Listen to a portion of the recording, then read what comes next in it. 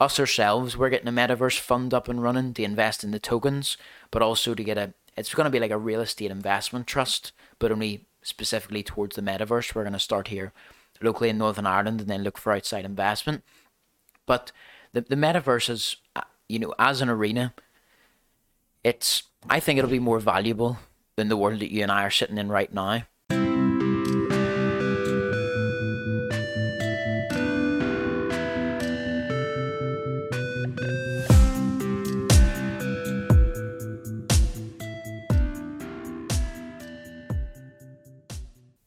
Hi everyone, thanks so much for tuning in to another episode of Chatter. Before we get started, I just have a few quick messages. First off, don't forget to like, share, and subscribe to this podcast. It's the best way that you can help us grow. If you're listening on Apple Podcasts, please leave us a review. It's going to help us rank higher and get more and more views and therefore bigger and better guests. Don't forget right now you can pre-order my book, To the Moon, The GameStop Saga. There are still 4 copies that you can get where you can get your name and the message to the apes put in.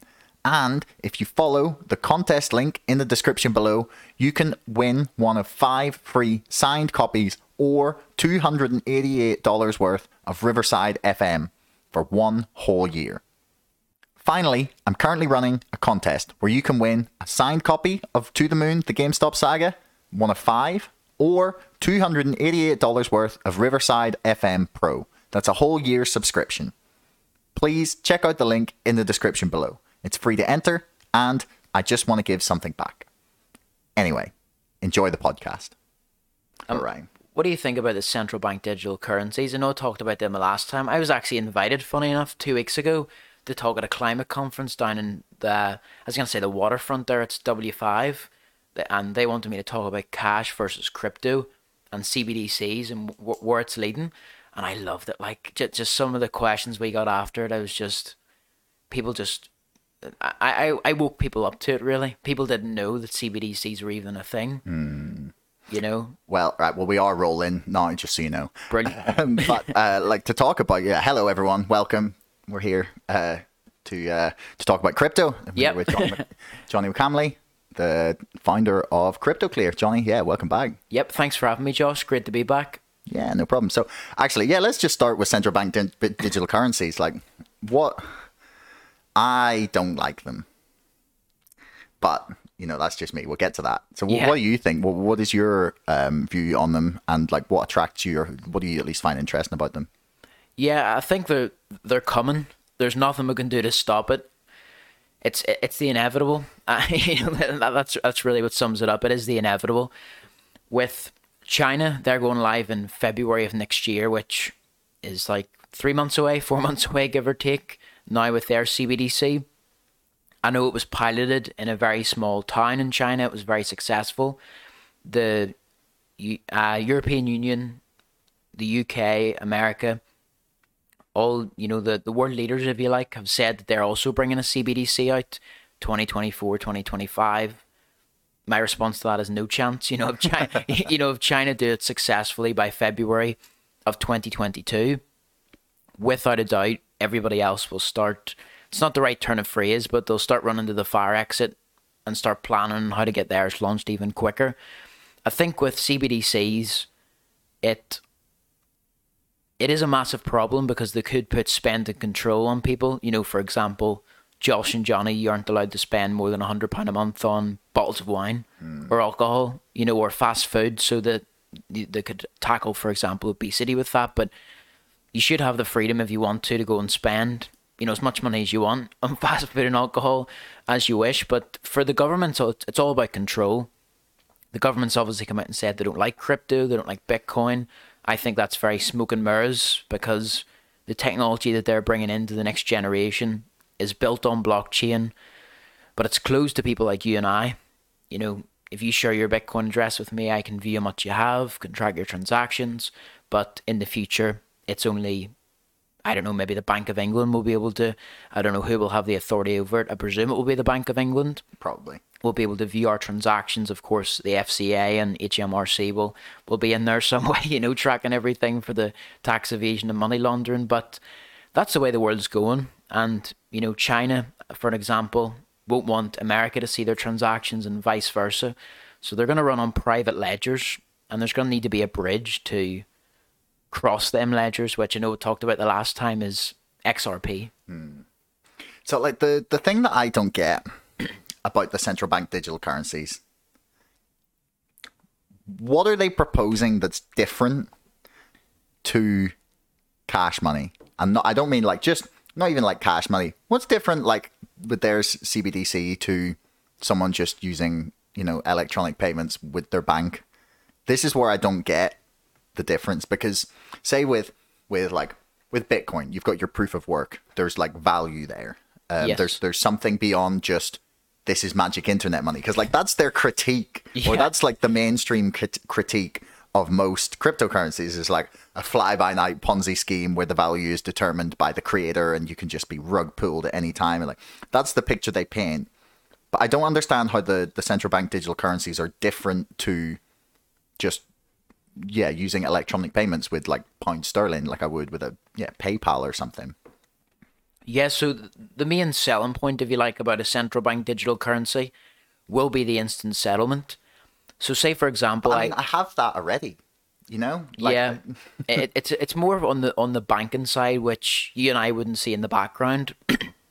So if I send you, £100 via bank transfer, it's taken out of my account, goes into yours, as you say, instantly. You get that instant settlement. But in the background, that liquidity is actually tied up. It's a nostro and vostro account from bank to bank. Even if we're the same bank, it will be an interbank transfer, so it'll still be tied up. And there's tens of trillions of dollars worth of liquidity every single year that's tied up in these transactions. And of course, for the likes of a JP Morgan, Goldman Sachs, that I wouldn't say they wouldn't care about it. They want to unlock that liquidity and put it somewhere else, but it's not that big of a deal for them. But for the smaller money transfer providers, it's massive, because they can take that liquidity, put it into X, Y, Z to improve their business a lot quicker. So to me, that would be the biggest appeal for me for a central bank digital currency. As an investor, of course, I'm looking at it from a different angle than a consumer. Central bank digital currencies I don't like because of the control aspect. I don't like the idea of, like, for example, taxi drivers love cash. Without a doubt, there's things you can do as a taxi driver to get away with X, Y, Z. Same as painters, same as anybody gets paid cash in hand. So I do feel sorry for people like that rely on cash in hand, that will then be switched to central bank digital currencies. But it's sort of internet not existing, and then the internet boom, or email coming about.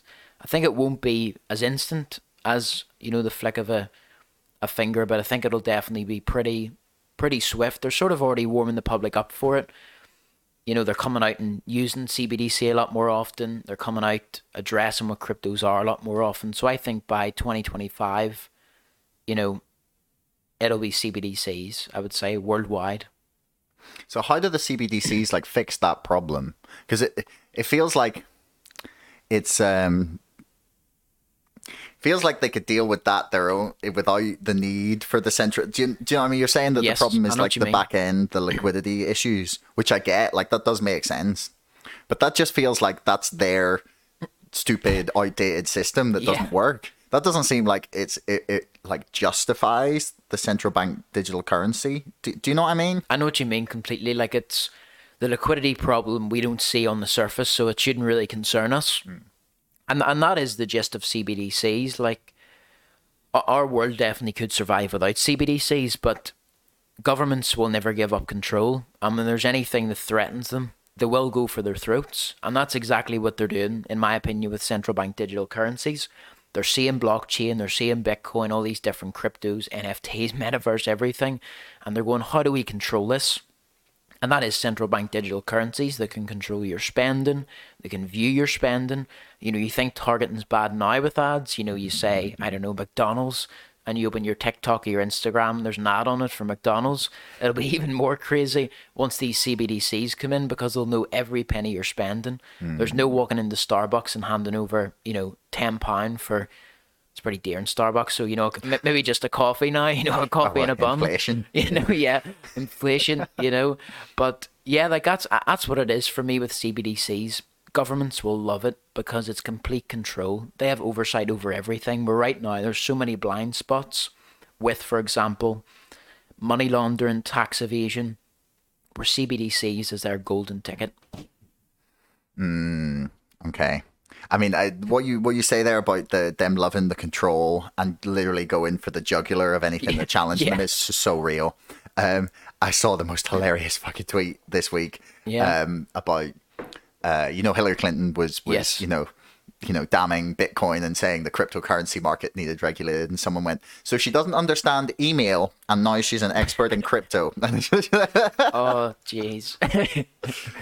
Which I mean is a fair point. Like, she played ignorant about the deleted emails, and anyway. Yeah, now Hillary's an expert in Bitcoin, I think that could be a podcast in itself, Josh, couldn't it? Hillary Clinton's emails, we'll sit and go through them for 4 hours, Well, no, we can. Or no, that was the point. Can't. Yes. She deleted. Yes. But anyway. Yes, discuss it, I meant, sorry, but it's crazy. It's crazy.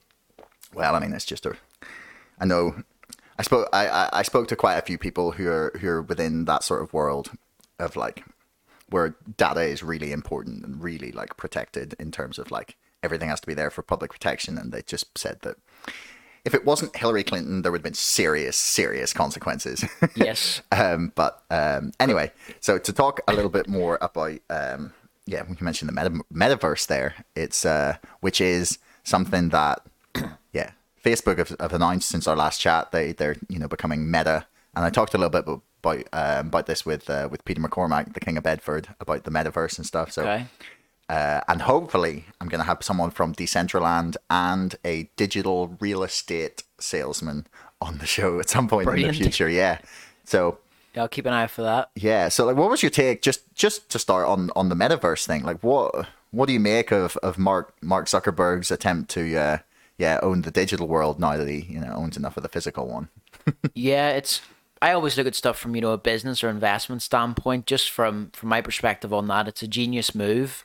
Even if we just look at the likes of Facebook, I think Facebook is slowly but surely dying as a platform. Same as Instagram. I think TikTok's really taken over.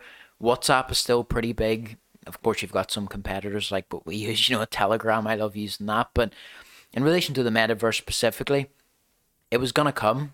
And it is an absolute genius play, because that's the way the world is moving. I know the last time I was on here, I was talking about the job fairs that were in Decentraland back in June of this year. Stuff like that. There's a guy that I know I don't know him, sorry, personally, but he's on LinkedIn, and he posted that his company was able to raise $2.5 million to buy 116 parcels of land on Decentraland near the fashion district. And this is where the world's going. Us ourselves, we're getting a metaverse fund up and running to invest in the tokens, but also to get it's going to be like a real estate investment trust, but only specifically towards the metaverse. We're going to start here locally in Northern Ireland and then look for outside investment. But the metaverse is, as an arena, I think it'll be more valuable than the world that you and I are sitting in right now, which is a big statement to make. But if we just look at the Banksy, for example, that I believe it was 66,000 it was bought for. It was then tokenized in the blockchain, shredded on camera, I believe, or maybe destroyed by fire, and then it's sold for like 3 times its value because it's tokenized. No way. Like this stuff is happening. We're actually talking to a guy at the moment that's looking to do it with classic cars like Porsches, and he also has miniature cars. I can't remember the name of them, but they're sort of like Hot Wheels collectible cars. He's doing it with Pokemon cards already. This is where the world is going. And again, it does sound a pretty wacky statement, if you like, but I think that the digital economy will be more valuable than the real economy in the future, if you like. Holy shit, that's a big Yeah. That's a big bomb to drop. It is. If it had a mic, I would drop it, Yeah, I don't know if those can take it. No. No. So you talked there about your fund and about the tokens you want to invest in. So before I ask about like specific metaverse things that you're investing in, what is your fund? Like, do you want to explain this for people? Because you were laying it out before we started. But for people who don't know what you're about to do, because it seems like maybe you're one of the first in the UK, definitely in Northern Ireland. But yeah, do you want to explain what you guys are doing here first? Yeah, of course. It's really the big thing with the fund for me is to allow anybody to get access to crypto. So you don't have to worry about your private keys, your ledgers, your hardware wallets, all the fun stuff that comes with setting that up, but also the worry of losing it. So it was last October. A guy reached out to us from a Swiss bank and said, "With this product, can we sign all this stuff and you can show us it?" So of course I signed it all pretty quickly. I was excited to see what it was, and it will be the UK and Europe's first ever crypto ETI product, which will allow the everyday investor, just like you and I thought, €100 upwards can go on to, for example, their Halifax app, Bank of Ireland app, whatever it happens to be, go to the Stuttgart Exchange, one of the biggest exchanges in the world, and invest in CryptoClear ETI. We've got the approval from the Swiss guys. Again, it's good to go in quarter 1 of next year, but we're just building out the product offering, if you like. We're most likely going to start it as a blue chip fund, lower risk, Bitcoin, Ethereum, the real blue chips. And then over time, once that fund is a success, you can then venture out a little and go, this is a mid cap risk, or this is low cap, so it's a bit more riskier. And then on the crypto side, for those of you that are listening, I know you as well, Josh, are obviously heavily involved in crypto. We also have a DeFi fund, which we're working on at the moment. Again, if we get the green light from the right people, it could be launched next week, and it will allow people to put in USDT, stablecoin, Tether, USDC, or really whatever they wanted. You can put in Ethereum if you want, and then it diversifies it, just how I would invest. So really the goal of the funds, to summarize it, is to take what I do now on a personal level, what I've done over the past 6 years, and just put it into an investment product where other people can copy it, emulate it, get involved with it, but it's all above board, regulated, backed by the Swiss, backed by the right people, instead of, because I couldn't tell you many people, so many people have came to me and said, "Can you take this bag of money off me and invest it for me?" I would love to, but I just wouldn't do it, because I'd end up, let's just say, in big trouble. Yeah. To sum it up. Yeah. There's liabilities to consider. Yeah, just a few, but But that sounds so mad, man. Like, you guys are the first in the UK and Europe, like the whole continent, and you guys are the first. Yeah, one of the first. There's a few that are on their platform, which deal with a lot smaller of an assets under management. Where sort of the amount that we're talking about is big numbers. It's numbers that haven't been seen in these ETIs. I know you've Canada, you've the States, you've many other countries out there that are building these ETFs. Mm-hmm. I know Canada's got a lot approved, and America still has to get some approved. Yeah. But a lot of them as well, they're futures obviously as well. They're not spot, which with for example our fund, we'll actually be buying the underlying assets as well. Okay. In both products, both the ETI product and also the DeFi product, we'll actually be going in with, let's just say, £100,000 and buying the Bitcoin, buying the Ethereum. So it's not a contract for difference, which is what a lot of people complain about these ETFs. They come in, oh yes, a Bitcoin ETF's live, but when you look into it, it's a futures. They're just entering a contract to say, at this date, this will happen, I'll buy or sell, which is no good. You want the ones that buy the underlying asset, which is us, So how's this work then? So say, are you guys going to go in with, say you get like $100,000 raised, or 100,000 euros or whatever. And you go in and you buy that and you say, okay, so here's what we're going to purchase, like 30% Bitcoin, 30% Ethereum. I don't know what else you'll have in that first fund, maybe Cardano, XRP probably. Dogecoin's maybe for the more risky ones later. Yeah. But you're gonna go in and you're gonna buy these with the $100,000. So then, what happens when say in 3 months' time, myself or someone else was to log on and go, you know what, I've got 200 extra quid sitting around for, and I want to stick it in some crypto, or I want to invest it, but I don't know what. And they come to you. Are they buying a portion of your portfolio of that $100,000, or are they putting the extra 200 quid into it, and then you're purchasing with that? Yeah, so that's the beauty of it. It's open ended, so there's no cap on it per se. The Metaverse Real Estate Investment Trust I was talking a bit about earlier, that will most likely have a cap on it and be a separate company. But in relation to these funds, both the DeFi fund and the Swiss ETI product, they will both be open-ended. So with the Swiss, we need to raise at least €900,000. We've done that. We've got it locked in. And then with our DeFi one as well, just making a couple of calls over the past week or two, it would be stretching into the millions. Would be able to get into that. It's different when push comes to shove. People to tell you they'll put in X, Y, Z mightn't, but I'm pretty sure the majority of them would put in what they've told me to put in, because again, these are the guys that are high net worth individuals who just want to pass me the bag because I'm the expert, in the crypto, and they want to go, you invest this. I don't want to worry about having to put 2% towards mana and sand and 12 towards Bitcoin or whatever. They just want to hand the money over. I take a small percentage and just, a lot of people want to get involved in crypto but be blindfolded, which is very, very strange for me to say that, but it's also a pretty weird phrase to use. But people don't want to stare at the charts all day because it does drive you a bit crazy, especially during times like this where the market drops 10% a day sometimes, and then even sometimes 30%. So with these, with any investor, whether you're putting in, £100 or you're putting in £1 million, majority of people just want to hand the money over to the expert and see it a much greater ROI in 12 months or 3 years. But of course, as we know, a year in crypto is like 10 years in a market. So, a year from now, the market could be in the dumps, or alternatively, a year from now, the market could be at 10 trillion. If only we had a crystal ball and could tell where it's going.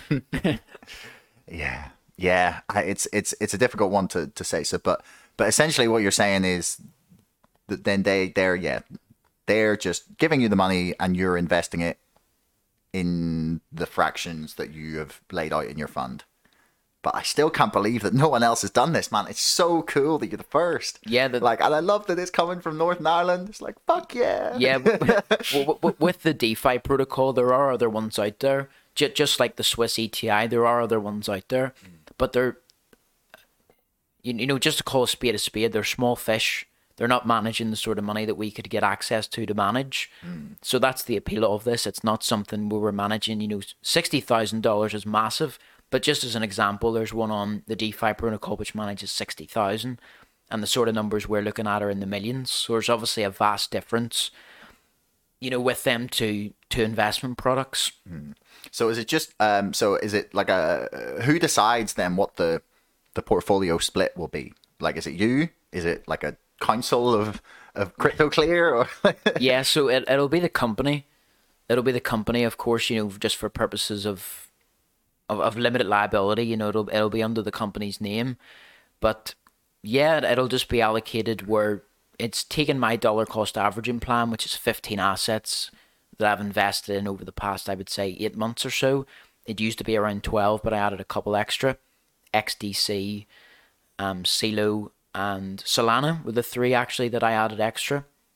And so it'll just be emulating what I do on a day-to-day basis, or week-to-week, basis with a DCA, putting it into a fund that anybody can dip into and go, you know what, Johnny's performance or CryptoClear's performance has been X amount over the past X amount of months. I would like to diversify as he does, because even it will get easier, but even in something as simple as somebody going in and buying 15 different coins every time they get paid, it's a bit tasking. Some of them you have to buy on different protocols like Uniswap. You're being hit with massive fees, and you're going, is it really worth it? Where if you can just put it into this fund and it does it for you, well, it's the golden ticket, if you like. Yeah, no, it sounds fantastic. I mean, what you were saying about people, it being difficult to watch the charts all day, like I would recommend to anyone that finds that difficult, hodl GME, hold GameStop for 9 months, and then you will know what pain feels like. Like $4 to $4.80 to $40 to $3.50 to seriously, that's what we've been through. Then we went back down to like 110, we went back to 280, then we went down to like 180, now then we went back up to like 260 2 weeks ago, now we're back at like 200. It's madness. But yeah, as of yesterday, like 2 whose names escape me right now, places have registered the short interest of GameStop at 113%. Yeah. And it hasn't been that way since since right before the madness all kicked off. Yeah. So It's amazing, that sort of stuff. Again, I'm not a stock guy. I only invest in 3 stocks in total. For me, I'm more of a crypto guy, but that whole world just fascinates me. It's the sort of thing.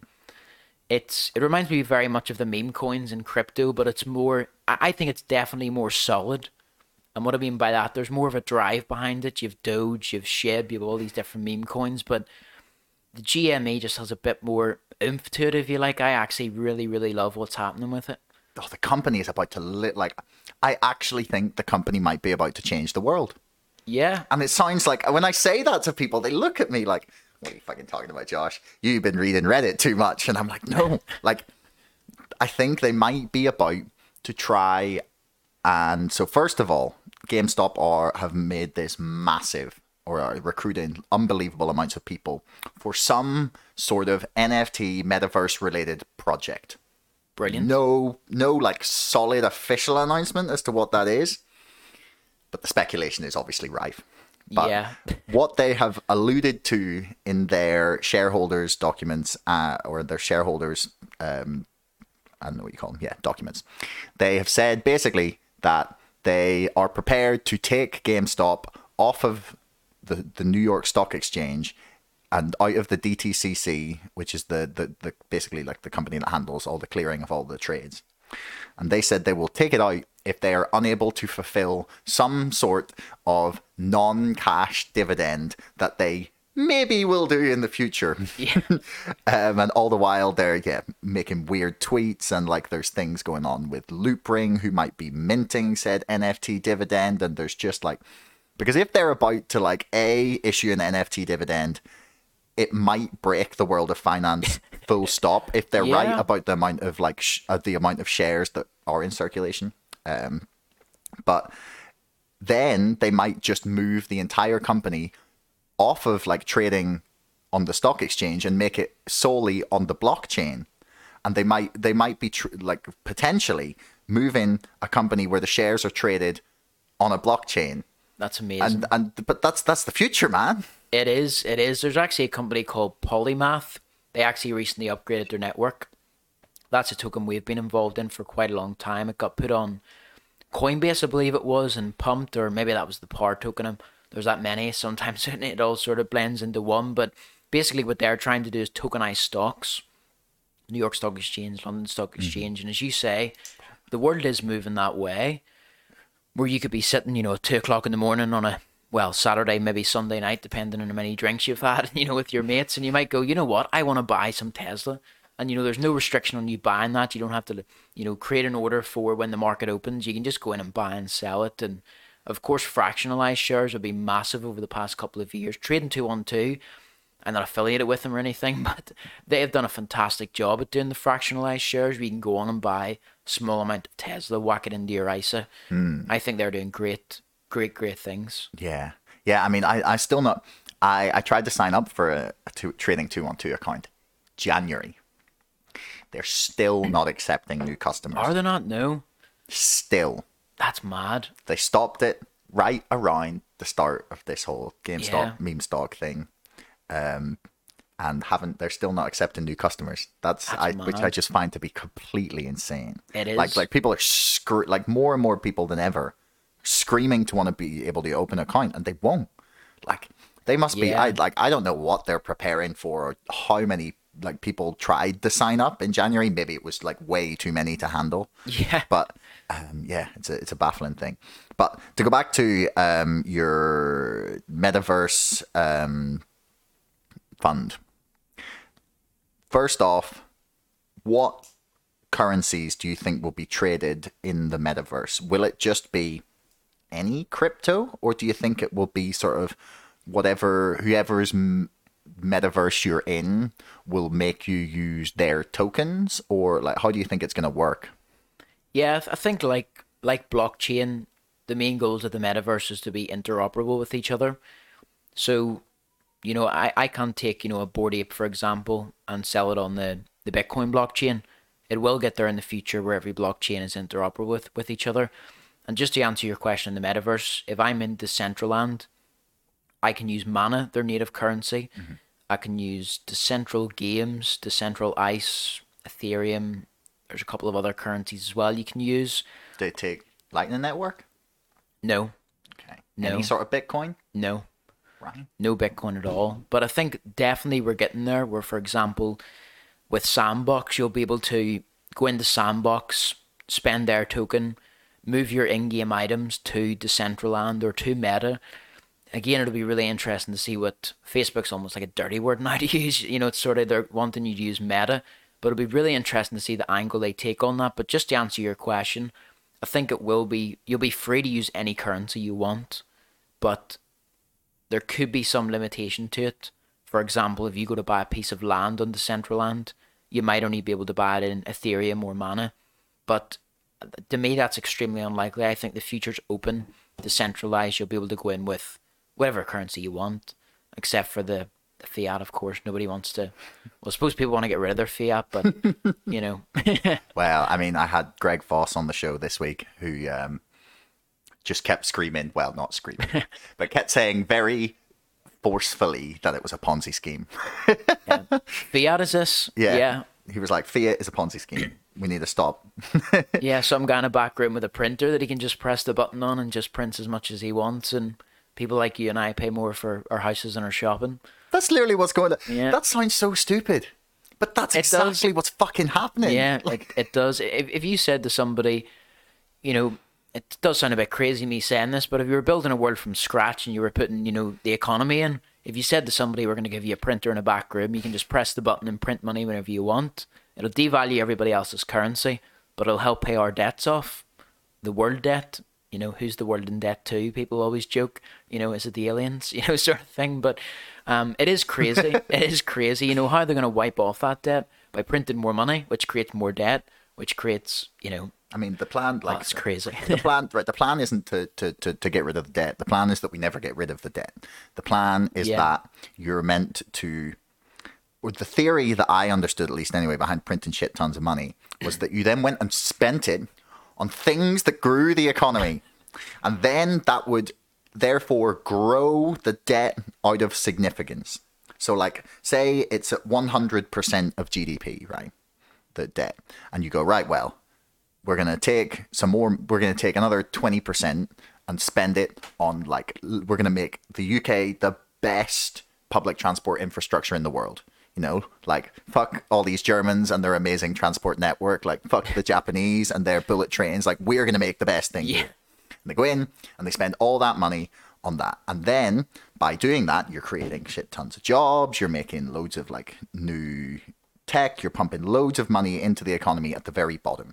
And then what's meant to happen is the economy grows, right? And the debt as a percentage of GDP will shrink, because in the post-war period, like, all the money we spent on rebuilding the country and starting the welfare state and had debt from, like, you know, fighting the war. Yeah. The debt to GDP ratio was 250%. Right? That's more than double what it is at the minute, as far as I'm aware. So that just didn't go away by nothing. Do you know what I mean? The economy grew and the percentage of debt as a size of the economy shrank. That's the theory.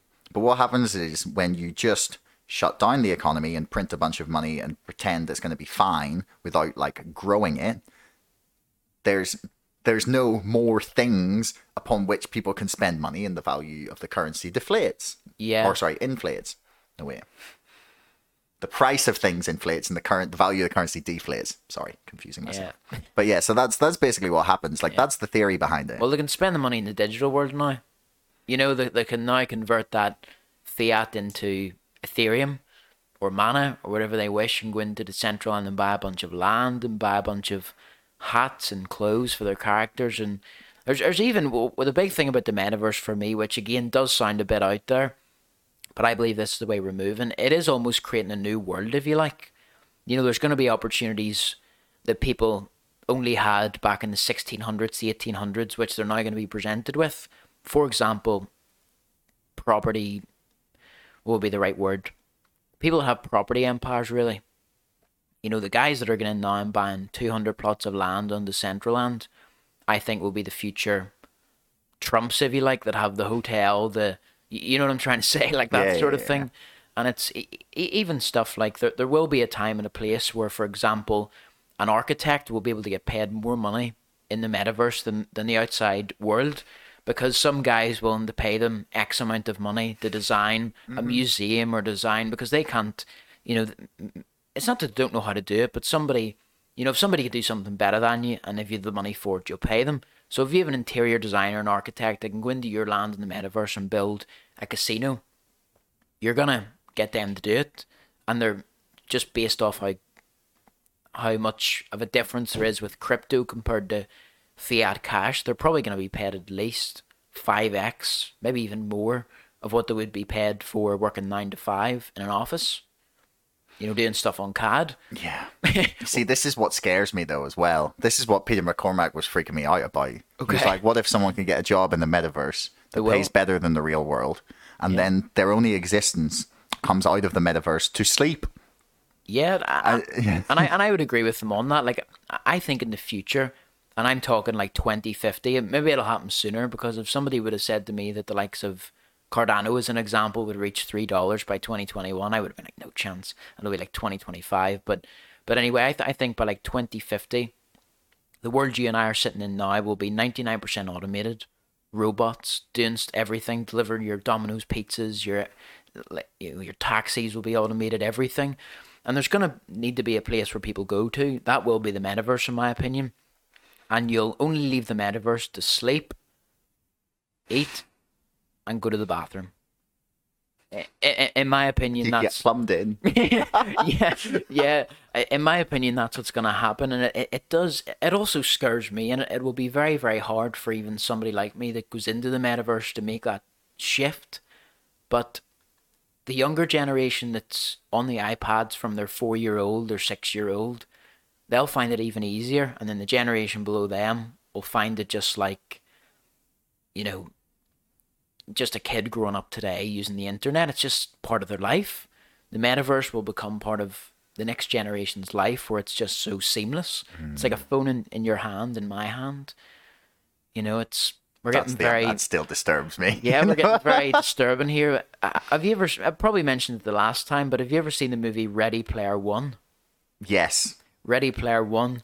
If anybody hasn't watched this, listening to this podcast, definitely watch that one night. It's a good movie for one, good story to it, but that is what the metaverse is. You know, that is what the metaverse is. The outside world will be worth less than the in-game world, because all the value's in there.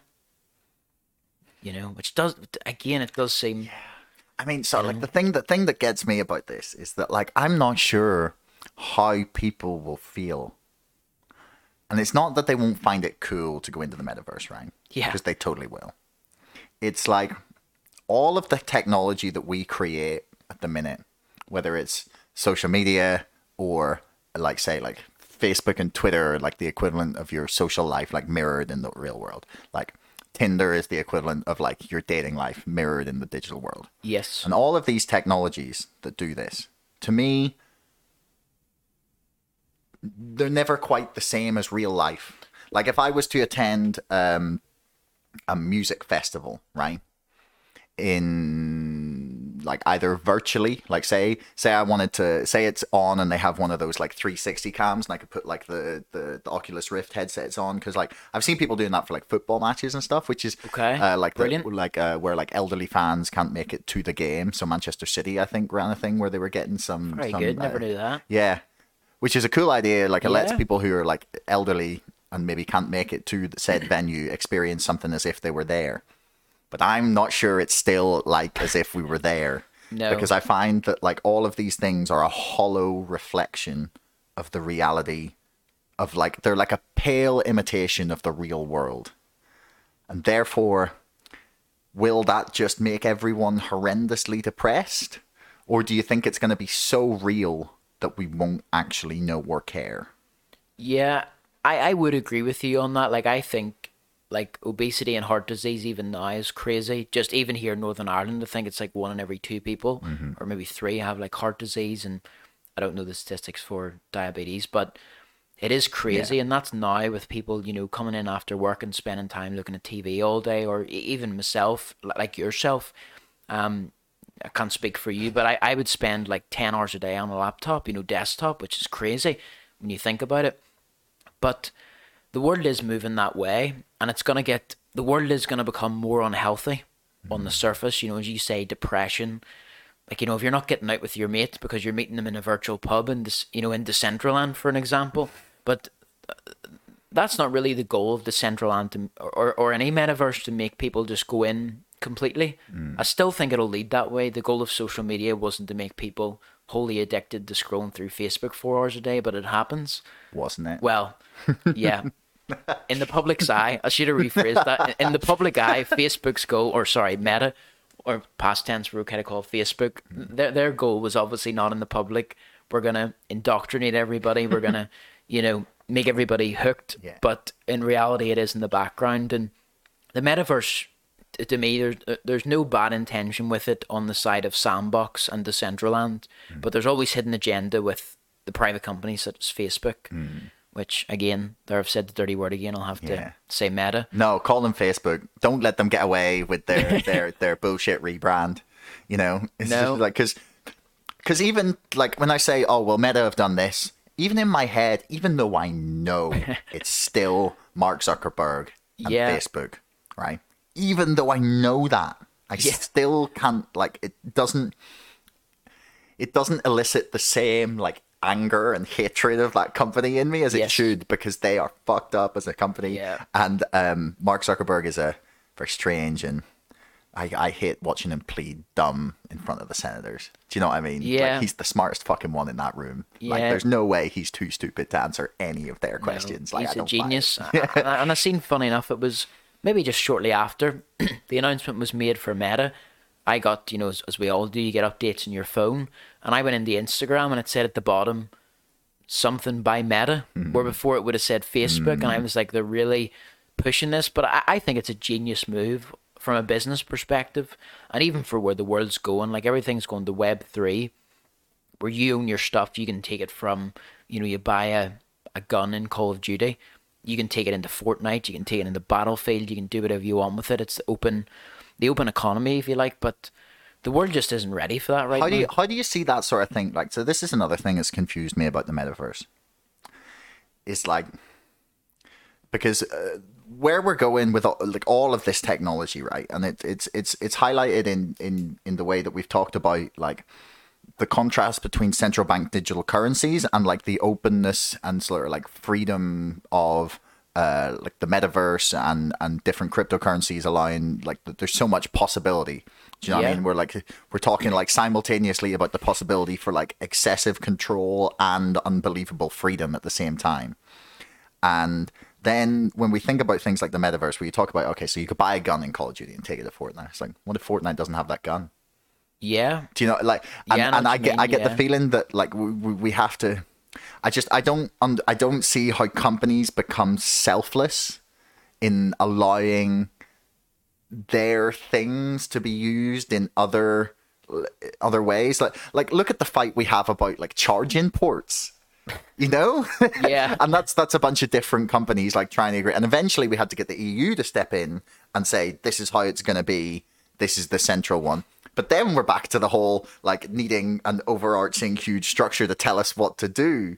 Like, how do you see this all playing out? But yes, like where I see the whole world going with that is it does run parallel alongside, as you say, you've got in one pool, if you like, freedom, and in the other pool you've got complete control. But I think the world's like that right now. People believe that they have this freedom, but they are controlled, and it's only going to get worse, if you like. It is only going to get more controlled over time with central bank digital currencies coming in. Like, as we discussed, we'll be able to track every single transaction. Josh sent Johnny, a penny, sort of thing. Like, what was that for? They can track it because there's no cash in hand. But the thing with the metaverse as well, and even just NFTs in general, it's about owning your own property. So, for example, I own a bunch of NFTs that I've bought off OpenSea. I've bought other ones on NBA Top Shot. Currently, right now, I can't take them. We'll just look at the NBA Top Shots. I can't take them and sell them on any other blockchain except for through the marketplace on Flow through NBA Top Shot. So extremely centralized. But I believe in the future, not too far off, a year or two, maybe 5, I'll be able to take them moments and sell them on, for example, let's just say Cardano. The same with OpenSea. I'll be able to buy an NFT on OpenSea with Ethereum and then sell it if I want to on SolSea, which is basically the Solana version of OpenSea, part of the name. But that's the world we're going to move into. And companies actually love that. And the reason for that is, if I buy a Spider-Man poster, big fan of Spider-Man. I know the last time I was here, I called Spider-Man DC. I made sure to correct myself. It's Marvel, so don't get slated. But if I buy a Spider-Man poster, official from Marvel, and sell it to you, Marvel isn't getting a cut of that. There's this app, for example, called Vivi. They bought up a bunch of the licenses for Marvel, Disney, Star Wars, Simpsons, all that sort of stuff, which comes under the umbrella of Disney. And so if I buy an NFT on that platform, sell it to you, you sell it to 100 other people over the next year or whatever, because it's very, very sought after. Disney is getting, let's just say, 7.5% of every single transaction the whole way along for them 100 people, plus you and I originally, me selling it to you. And so that's why businesses will love giving the intellectual property to us, because they can get a cut now. But I completely get your point. If I was Call of Duty and I have let's just think, Call of Duty Zombies is probably one of the most famous things for Call of Duty when they brought out the World of War game. Mm-hmm. So if... How many days did you lose to that? Like too many. Yeah, maybe 30 days playtime on World at War or something.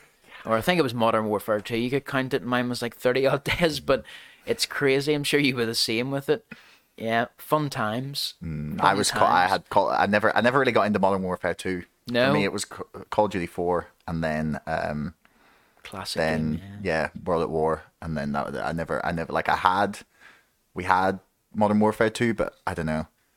COD 4, that was the peak for me of gaming. Yeah, COD 4 was a classic game, and even blockchain games that are coming out now, they remind me of me playing the PlayStation 1 games, Spider-Man, Men in Black, PS2, Simpsons Hit and Run. They're very sort of clunky right now. James Bond Goldfinger, or GoldenEye, sorry. GoldenEye. I always heard of that game, but I never had the pleasure of playing it. I'll have to maybe get it off eBay or something, Oh man, definitely. That or 007 Nightfire. That was the absolute pinnacle. Like, it was amazing, because you had so many amazing maps where you could play multiplayer on. But blockchain gaming is amazing. Like, just for example, going back to how many days did you lose in Call of Duty, what you said, and it probably would have been around 30 for me in Modern Warfare 2, like over a year or two, because they actually had a timer on it. You could check as well on the leaderboards. It was almost like a clout thing to say you've played it an extra day or two than your mate, and you're a higher level or lower level, at less gameplay time.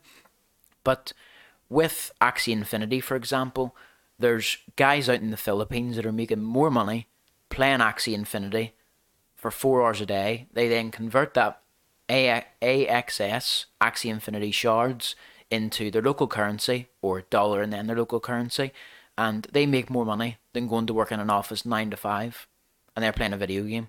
So what are they doing? So right, there's a blockchain game called Axie Infinity. Axie Infinity. So they're playing it, getting rewards or something for or like, is it rewards for playing it, or is it like they win prizes within the game by being good at it? So it's a play to earn model. So just what you said there, it's a two-tiered structure. There's actually guys out there. There's a guy I'll put you on to who runs a company called Crypto Crack Cowboys. Brilliant that sounds name. Amazing. Brilliant name. Great guy. I'll put you on to him. His name just suddenly escapes me. Aiden I forget his second name, but I'll get him your details. Yeah. And he's actually built a company where he is an esports manager for these guys out in the Philippines and the countries that are developing. These guys that don't have access to $1,000 to start their Axie account, he would fund them and then take a very small percentage, which is genius. Absolutely genius. Giving these guys access. Don't worry about going work in a local cafe or local office 9 to 5. You can play a game 4 hours a day from your laptop, make more money, and sit in the comfort of your own home playing a video game. If somebody would have said to you and I when we were playing Call of Duty, you're playing this, but also you're getting paid in money to play it, you and I would probably still be sitting in our bedrooms, you know, probably long hair, big beard, having left when we're about 13. Our mums are passing in the dinners at the bottom of the door going, your dinner's ready, you know, sort of thing. But basically, like, that is, see, even with the metaverse, with Web3, you know, people think it's crazy that there's, like, for example, my granny would think it's crazy that somebody can work out of a laptop and make money. For us, it's going to be a big shift.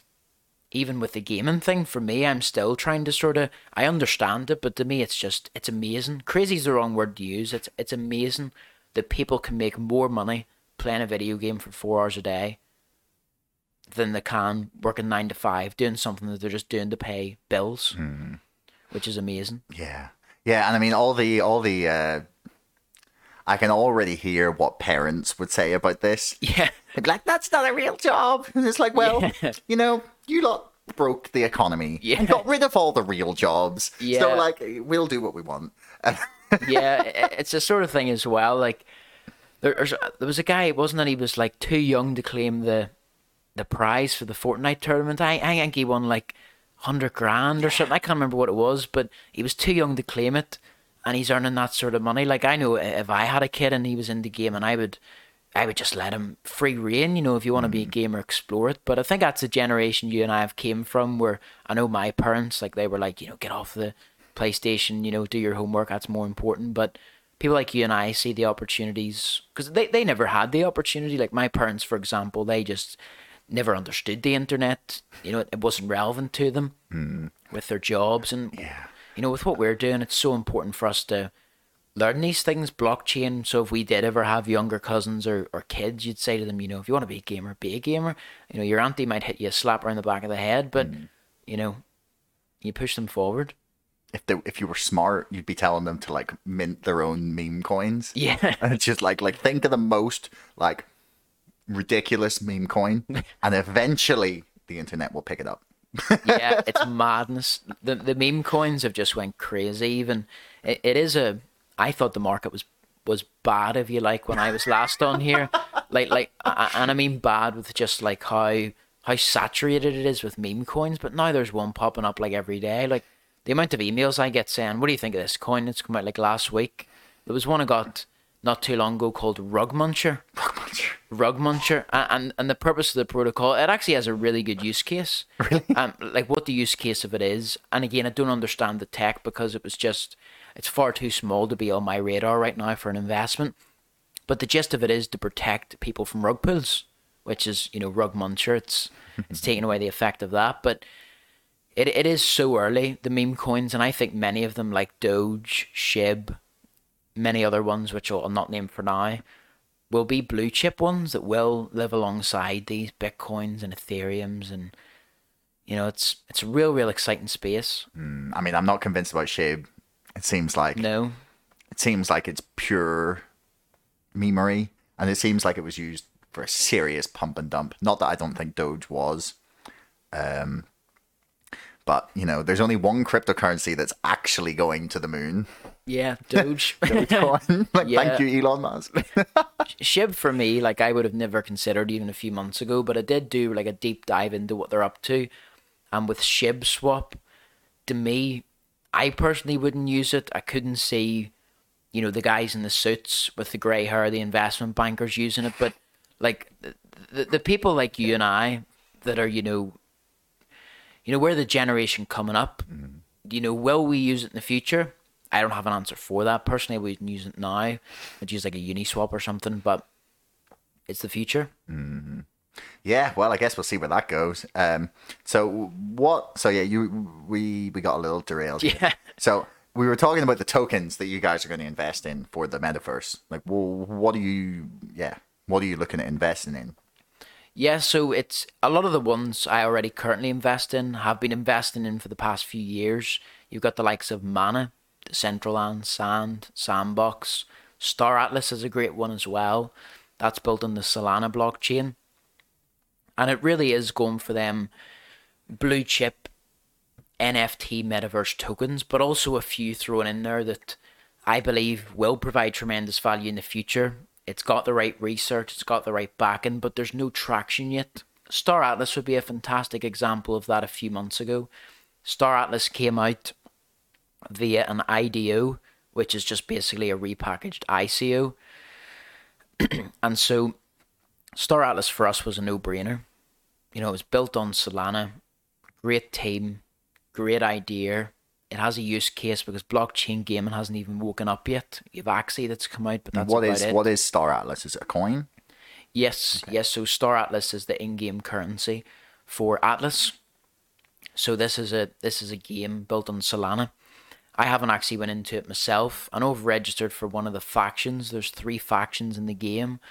I haven't really deep dived into it itself. Again, I'm more of an investor than I would go in and try the technology out, but for me, it's more from an investor standpoint. There's a lot of momentum right now with the metaverse, with gaming, NFTs, and it's sort of like the momentum of Bitcoin in 2015, 2016. People are talking about it. Oh, this is coming up. I think in 5 or 10 years, the likes of Sandbox, Mana, Atlas. If Atlas hits the traction that Mana and Sandbox have been so successful at getting, it'll be worth a small fortune, even a very small investment now. But of course, that's only in the basis of probabilities. You can only do your research. Yeah, well, I mean, check out what you're investing in, people. Yeah. I think it's the best thing we could say here. So it is. So I'm curious as to so we've talked about Decentraland as one of the metaverses, and we talked about Meta and Facebook's sort of venture into that. Is there other ones that you're looking at? Is there other metaverses that you're looking at? Yeah, there's one called Matrix, which of course almost has the perfect name.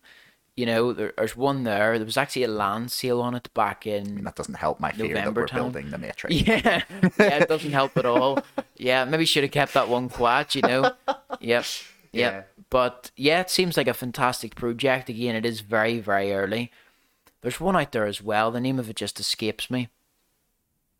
The name of it just escapes me, but you just buy property on it. There's no actual world that you can walk about in. Why would you buy property in a world you can't walk about in? So it will eventually gravitate towards that. Okay. It is just so early, but for example, I could hover over my house and decide to buy the land there.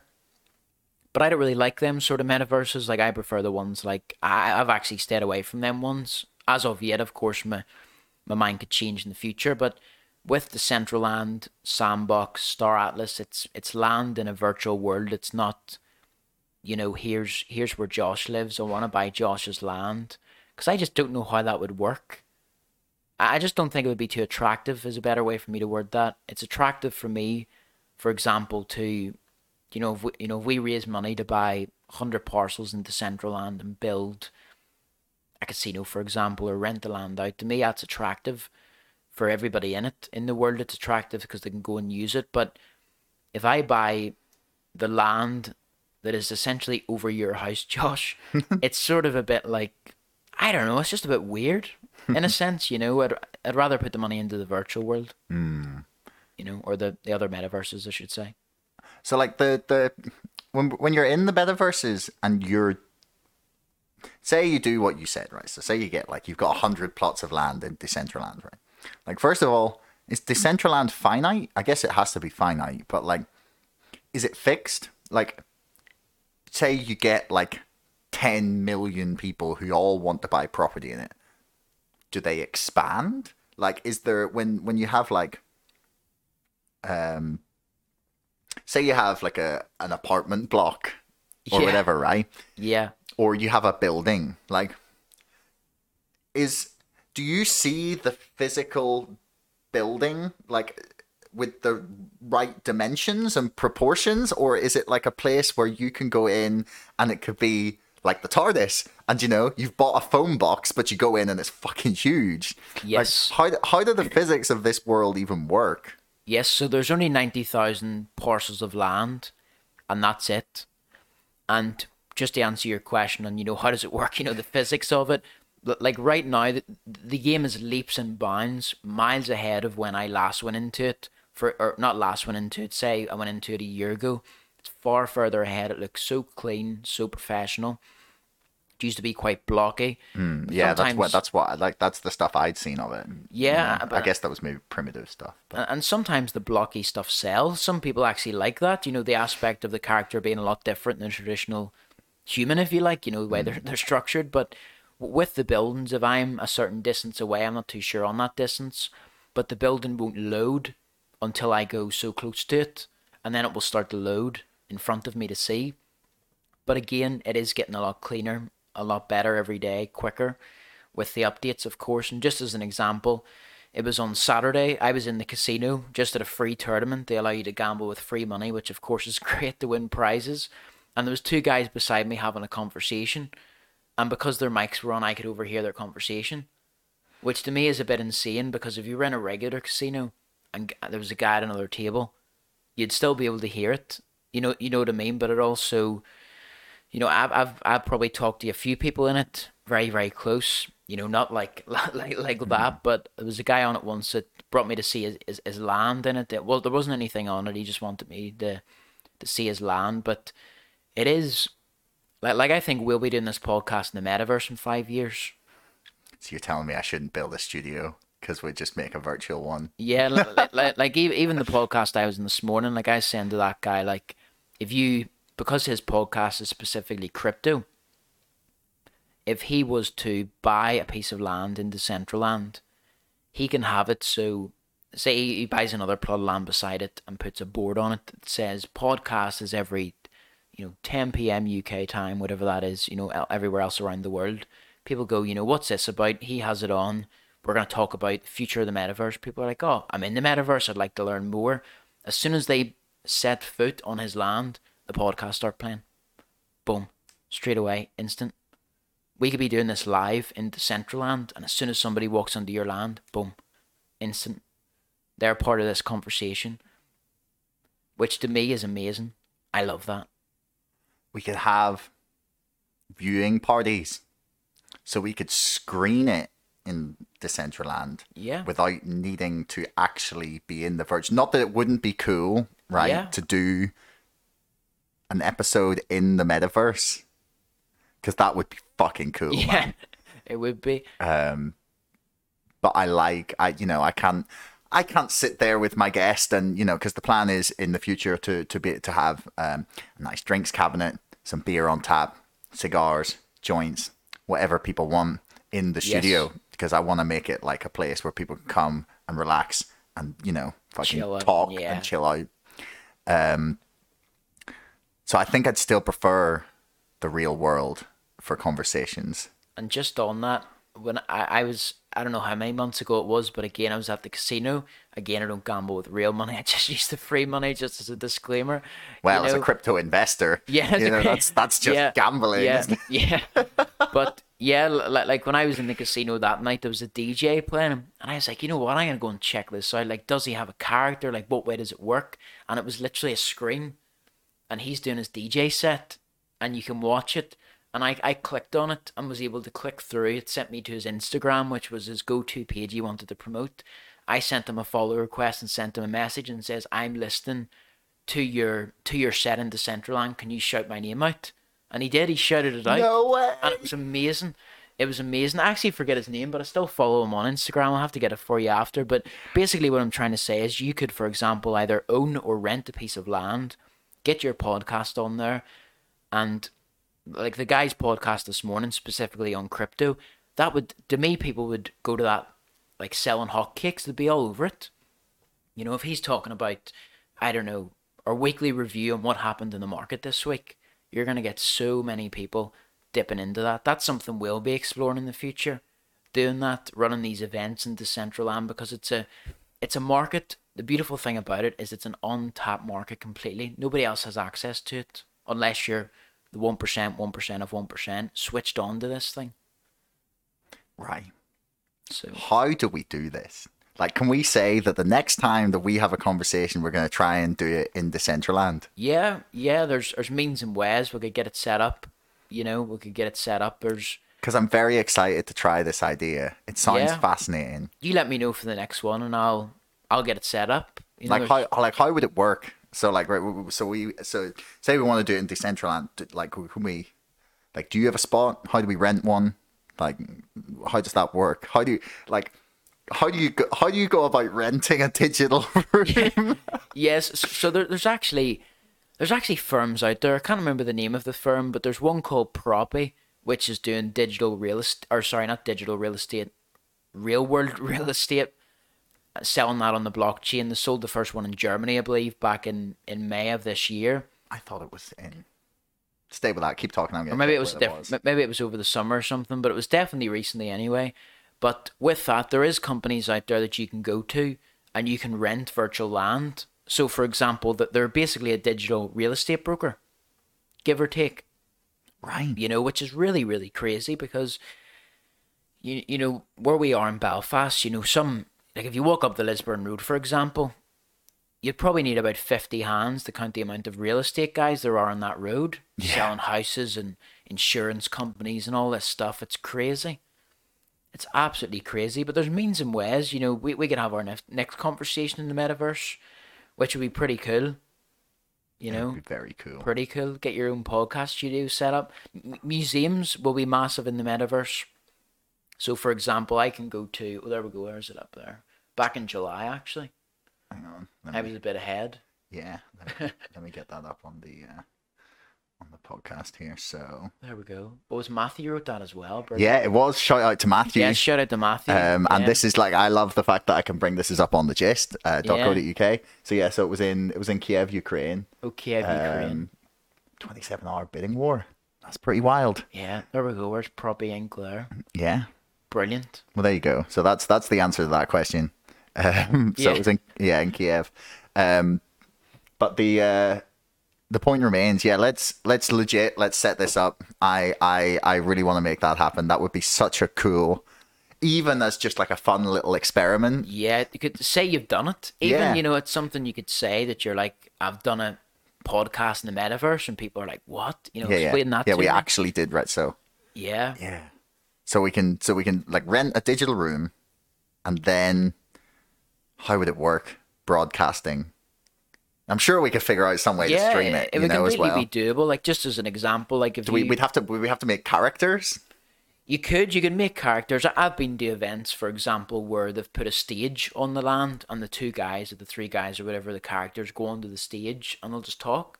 People will listen. They'll stand there and listen. Or I've been to other ones, like the DJ one, for example, where it's a screen. But there's definitely a way to do it. Like museums, for example. If I go into a museum on Decentraland, I can simply click on the piece of art on the wall. It goes, you know, do you really want to go off to Decentraland and visit this external link? All the stuff we're used to. You do it, and you can buy that NFT off OpenSea. So if you're like an NFT collector with, let's say, $10 million worth of NFTs, you know, buy a couple of pieces of land and stick it beside the casino district, the people with the money in there gambling their massive money. Because there is some guys, I think the leaderboard in Decentraland is it's big money. Like it's millions of DAI, which is digital dollar, basically. You know, a stable coin, not a digital dollar, shouldn't say that, but a stable coin. Yeah. That's so interesting. Yeah, the Federal Reserve would be onto me. Calling it a digital dollar. Yeah. Yeah. Oh. Yeah. Well, I mean, the Fed have got their own problems at the minute. Yeah. That'd be the least of their worries. Yeah. I mean, they better start that money printer up again. I know. Part of me wants them to do it for the inflation so that Bitcoin continues to go up. Yeah, and I think Bitcoin, like even Plan B's model, it is scarily accurate. Just how crazy that is. Like, I think it's 100K or something like that by Christmas. That was their prediction. Yeah, it'd be interesting to see if it hits it. I think definitely. I know the last time was bringing it up. Like, I am a long-term investor. Like, I don't really plan to take any of my long-term holdings out till I'm 30, which is 7 years from now. But with the likes of Bitcoin, I think Bitcoin will hit 1 million way before then per Bitcoin. The likes of Ethereum. Ethereum has a lot of competition at the moment, but it's healthy competition. You know, it's not something that Ethereum holders like myself are scared of. There's Solana, Cardano, Polkadot, which I invest in all of them. I think competition is healthy, especially if you're an investor. You know, it's different if you're all in. Yeah. But you shouldn't be all in. You should never be 100% in Ethereum because you're over leveraging yourself, you know. Yeah. I mean, you should never be, Except on GME. That's the only thing to go all in on. Yeah. GameStop people. Well, Even I'm not all in on that. I have Bitcoin and other cryptos. But just out of curiosity, what would your position size be on GME for the GameStop, portfolio, percentage wise? it's about 40%, 40%. something like that, maybe more. Yeah, that's good though, because you're confident in it. Oh you yeah. know? Yeah. I mean, even if the crazy thing doesn't play out, like long term, that company is gonna be fucking sweet. Like Yeah. the guy who's chairman of the board, who they brought in last year, who didn't even bring him in. He bought like massive amounts of the company and then sort of like has slowly like taken over and put his own people in positions. Like they've got rid of all the debt of the company. They're sitting on, Okay. well, probably not anymore because they've spent some of it because they've been hiring people, but they were sitting on $1.7 billion to invest. Yeah. You've just got the brand new consoles have come out. The gaming industry continues to grow. They still own nearly all their locations, and they're doing this thing with the metaverse stuff, and they're hiring like laundry lists of massive, like huge scalps of people in the tech world, like innumerable ex Google and Amazon executives and like people in charge of like fulfillment and everything. Like they are revolutionizing that company and yeah, which is why I don't consider it a meme stock, not like Yeah. any of the other ridiculous ones. No. And Mr. Beast as well helped you out. I think it was, I don't know how long ago it was, but I'm more than sure I seen he uploaded a video saying buying the whole GMEs. He went into GameStop and bought like 5 stores worth of stuff or something. I know he recently done that video on Squid Games, which has just went crazy on the internet. Like I watched the whole video; it was unbelievable. But there's so much power behind. I sort of refer to them as like community-driven tokens, community-driven stocks, if you like. They're not traditional investment vehicles, if you like, but like right now. But in No. the future, I think that definitely will be. Like I think GME, Doge, SHIB are here to stay as much as. Yeah, things that are driven by the communities that like them. Yeah, well, I guess we'll see how it goes. But Yeah. so wrapping up, we want predictions. Okay. What's coming for? Yep. Yeah, well, what should be people be looking at? Like, so we got your fund coming in January, which is awesome. Like, I'm very, very, very excited for you guys for that. Thanks. Brilliant. Congratulations on getting Yeah. it approved. Thanks. So apart from that, like what should people be looking for in the crypto space in the next year? Like predictions for 2022. Yeah, I think with China planning to go live with their CBDCs in February of next year, I don't think there's no slowing down in the space in my opinion. Of course, this is just in the basis of probabilities. As we know with crypto, you can go to bed one night, wake up the next night, and it's down 30%. But there's just too much. Not too much. There's never enough, but there's a lot of smart money in it right now. 2017, 2018, it was a lot of retail players, which I'm a retail player. But the guys that are institutions that are putting in the big money, even them now, when people say institutions are in the market, it's really strong. That's sort of like a double-edged sword because it is true institutions are now getting in, but it's such a small fraction of institutions and they're allocating such a small amount. So what I think people should keep an eye out for is the blue chips. For now, I would stick to the blue chips, the likes of Bitcoin, Ethereum, Cardano, XRP, Polkadot, the ones that are more solidified in the space because there's a lot of tokens out there that haven't weathered the storm of a bear market. A bear market mightn't come. For all we know, crypto could act like the stock market. There's too much money in it now, and it could pump until 2030 and just go crazy.